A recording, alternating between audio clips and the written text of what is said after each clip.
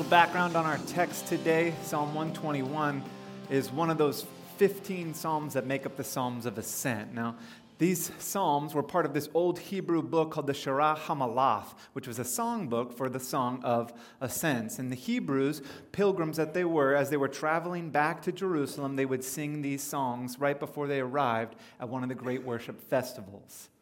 And this trip was not only a literal ascent up to the mountains to that high place where Jerusalem was located in Palestine, it also acted as a metaphor for ascending toward God. And 3 times a year, these Hebrews would make this journey, this trek. They would leave whatever it is, their homes, their work, whatever, and head on out. And I believe that it is in the traveling and in the singing of these 15 psalms along this pilgrimage, it gives us that very best background image that we have for understanding life as a faith journey.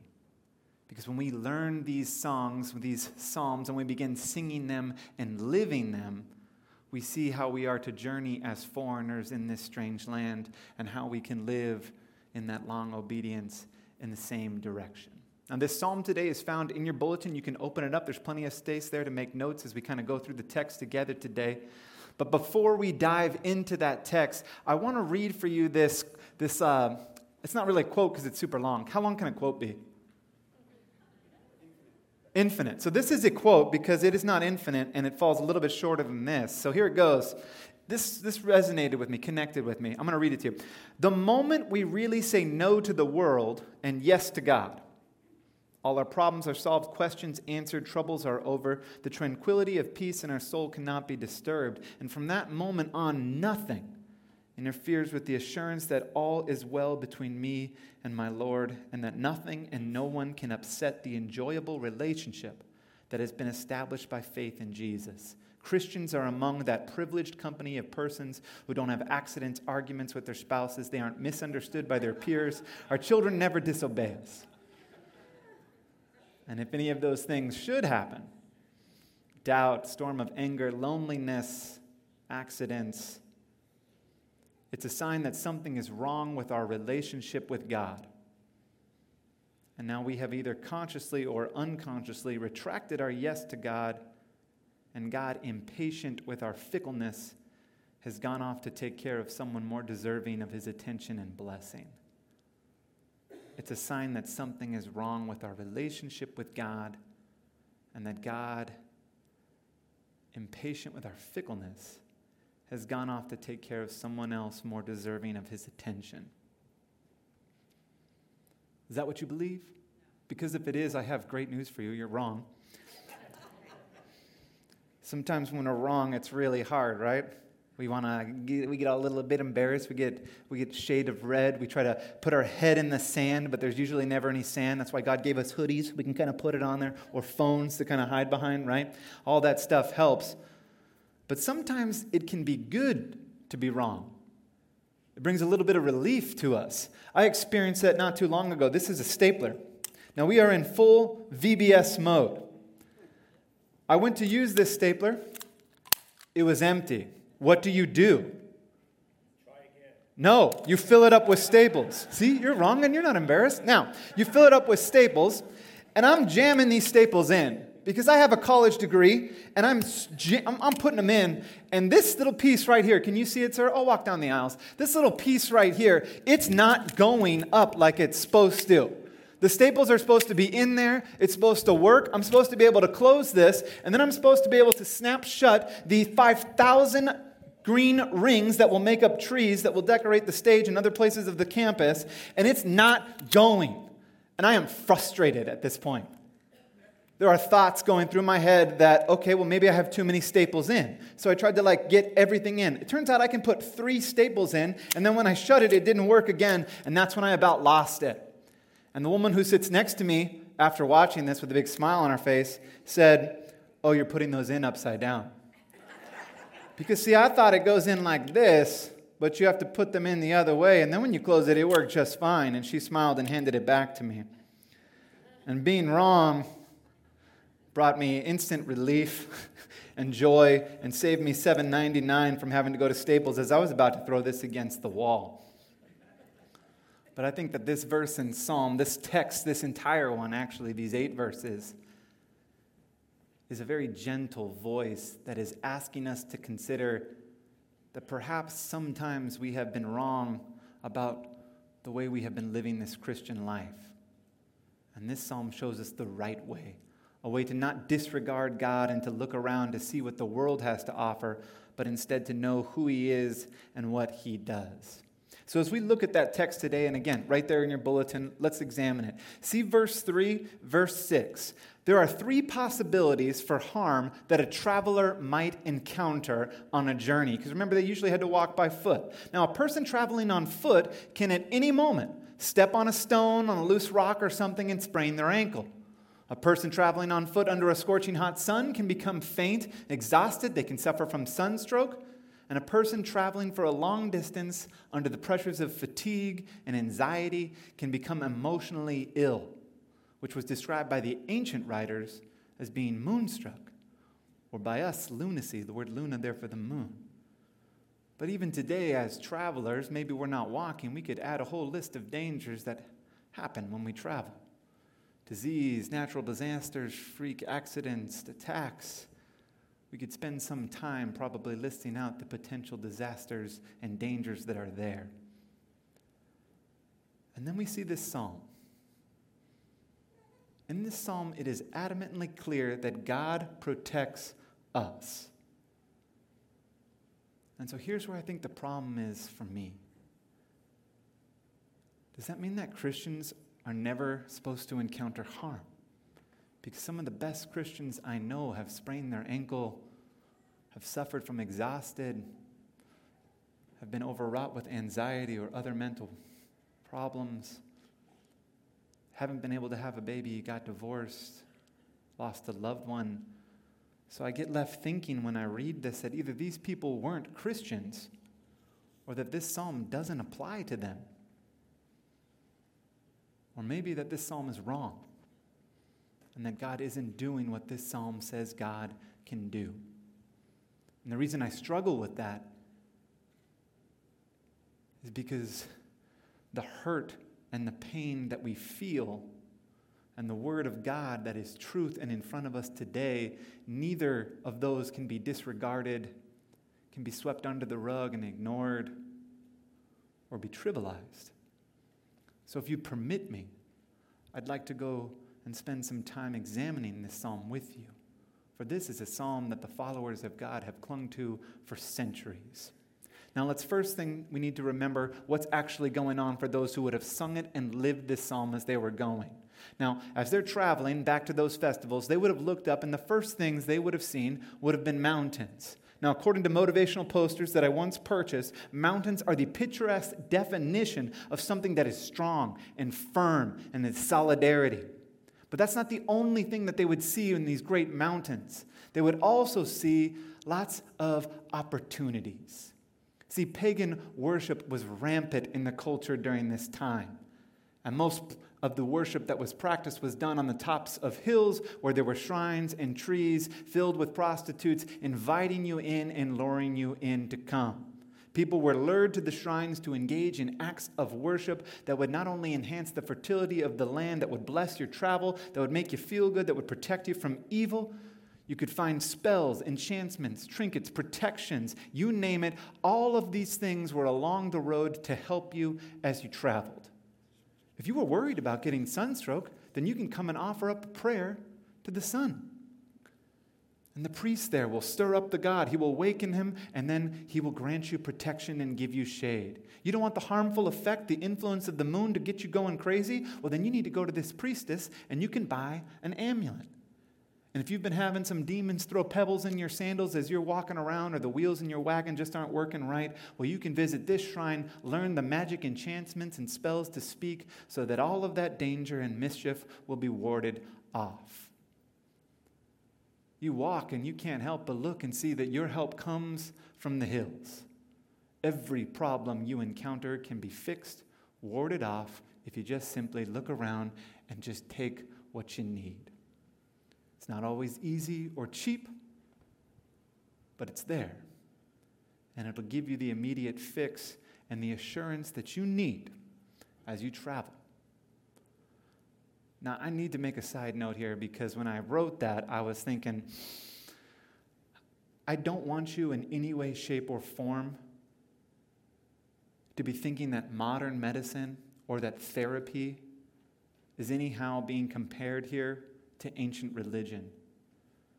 I myself have experienced the healing that comes in good therapy. And I've seen how mental illness and medicine can come alongside and bring restoration and heal people. How a change in diet or having a surgery done can get you back on track. And if you are considering therapy,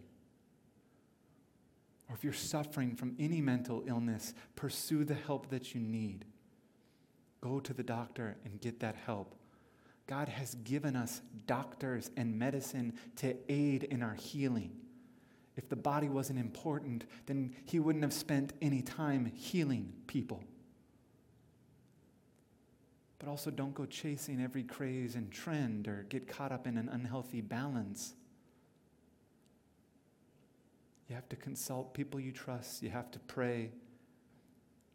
And do not ever think that if I just had more faith, then none of this would have happened to me. It's never faith in spite of getting help. And if you want to talk more about this, Pastor Nathan is here, Pastor Mike is here, I'm here. We'll stay with you afterwards. You can email us. We want you to be able to find help and healing. But we got to get back on the sermon now.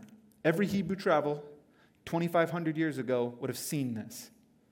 Would have looked up to the hills, and they would have seen that help. And so the cry, does my help come from the mountains? Does my strength come from the mountains? Is a resounding, like I heard in the front row, ladies, not only do you know about goldfish, but you know to shout, no. No from God, because it was God who made the heaven and the earth. It's a reason why we say that creed. It's non-negotiable. God is the creator of heaven and earth, and even those mountains that they're on. For when you look at the mountains, their beauty, their strength, their purple majesty, in the end, they're nothing more than dirt and rocks. And the promises and the safety and the allurements of those priests who promise you quick fixes and lies, all that ends there for you is disappointment. Psalm 121 rejects the worship of that nature, of the religion of the hills, and calls us to look to the one who has created everything. And it goes a step further. You remember Elijah, right? He was that one prophet, famous probably for building the altar, but he's also sitting back because he's in that contest with the prophets of Baal. They're doing all the dances. He's shouting, hey, maybe your God's asleep. Yell a little bit louder. You'll wake him up. They do everything they can, never did it. Elijah walks up and is like, you know what? You know what is the opposite of fire? I'm going to give you another chance, sir. Water. Say water. Water. Yes, water. So I'll pour some water on it. Then it won't light on fire. And then boom, one quick prayer, bam, fire. Your God doesn't sleep. The Creator is always awake. He is the one who is Lord over everything. He guards you when you leave and when you return. He knows your beginnings and He knows your end because He is the beginning and the end. God is the one who is with you when you set out on your journey, and He will be with you, and He will be the one who will be waiting there with open arms when you arrive. For our God, the Creator, is Lord over all natural, supernatural forces. He made them. The sun, the moon, rocks, they do not have spiritual power. They can't inflict any evil upon us, so we don't need to fear any assaults from them. So then what is this psalm saying? The promise of this psalm, the truth that it proclaims, is not that we shall never stub our toe or that we'll never get hurt, but it's that no injury, no illness, no accident, no distress will ever have evil power over us. That is, none of those things will be able to separate us from God's purpose that He has given us. None of those things, illness, disease, will define who we are. We sang at the beginning, I am a child of God. And if we experience any of those things, it is not a sign that God no longer loves us. How can we be sure? Because there is no other literature on the face of the earth that is more realistic and honest than the Bible when it comes to facing the harsh facts of life. Somewhere along the way, we may have bought into this lie that becoming a Christian means everything goes well and I'll experience no harm. But at no time in the Bible is there the faintest suggestion that that life of faith that we all now live in will ever be exempt from difficulties. And horrible things have a way of either driving us to the hills or driving us to God. And what God promises is the preservation from all the evil that is in the difficulties and the pain, and preservation from the control that they can have over us and the fear that they leave. He does not promise the absence from struggle. Rather, every page is the recognition that we will encounter trouble. We pray it every week, that Lord's Prayer. Deliver us from evil. St. Paul said we will not be tempted beyond what we will bear. St. Peter said, now you suffer and you face grief, but it is being tested and it will be shown for what it is, a faith of gold. James said, consider it pure joy when you face and encounter suffering. And St. Paul said this, hard pressed on every side, but never crushed. Perplexed, but never in despair. Persecuted, but not abandoned. Struck down but not destroyed. We always carry around in our body the death of Jesus so that the life of Jesus may be revealed in our body. The life of Jesus may be revealed in the suffering and in the pain that we encounter. Each of these disciples died, and so did many others. And while they were alive, they saw death, they faced persecution and suffering, and there's not one of us who is absent from the experience of pain. And I am not interested in comparing whose pain is worse or using that as a comparison to say like, well, you don't have it as bad as this person does. I'm fed up with the pain, tired of it, and ready for Christ to come back. But in the meantime, until he does, we cannot fall into thinking that Christians won't encounter pain or that God doesn't protect us, because it'll be like jamming staples into a stapler that's upside down and doesn't work. It's ignoring the very promise of God, who said, you're going to encounter trouble, but take heart. I have overcome the world. Christians travel the same ground, drink the same water, get the same forms of cancer, are citizens under the same government, pay the same price for groceries, and fear the same dangers, buried in the same ground as everybody else. But the difference is that each step we walk, each breath of air we take, we know that we are preserved by Christ, we know that we are accompanied by Christ, and that we are ruled by Christ. Preserved, accompanied, and ruled. Do you see that God is named 3 times in these 8 verses? This is the personal name of God, the Yahweh. And 8 times in 8 verses, he is described as the guardian, the one who watches over. This psalm is all about who God is and what God does. Therefore, no matter what we endure, accidents, trials, tribulations, it is the Lord himself, who guards us from every evil and keeps our very lives. The only mistake that we make is that when illness comes, anxiety, you name it, we start to think God's bored. Maybe he's disgusted with us. Maybe he's too busy. No, that's the mistake. And that's the mistake that this psalm cries out, don't make.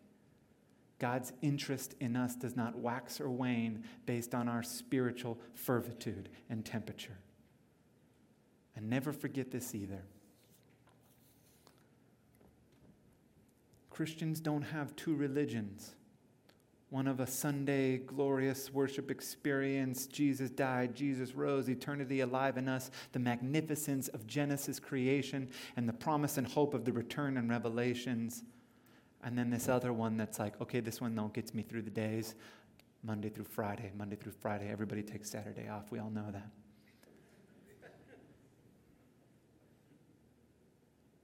There's no big stuff Sunday, little stuff weekdays.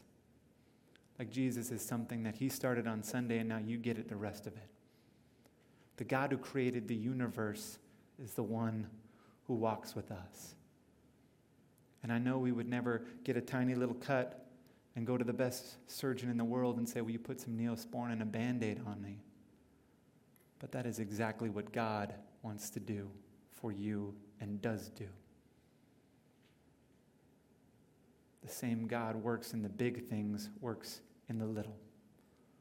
The God of Genesis, who brought light out of darkness, is the one who takes the darkness out of you and replaces it with his light.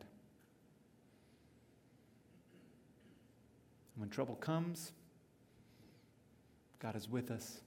God gives us peace. And when we travel, we know and believe. If we hope in the Lord, we will renew our strength, soar on wings of eagles, run, not grow weary, walk, and never be faint.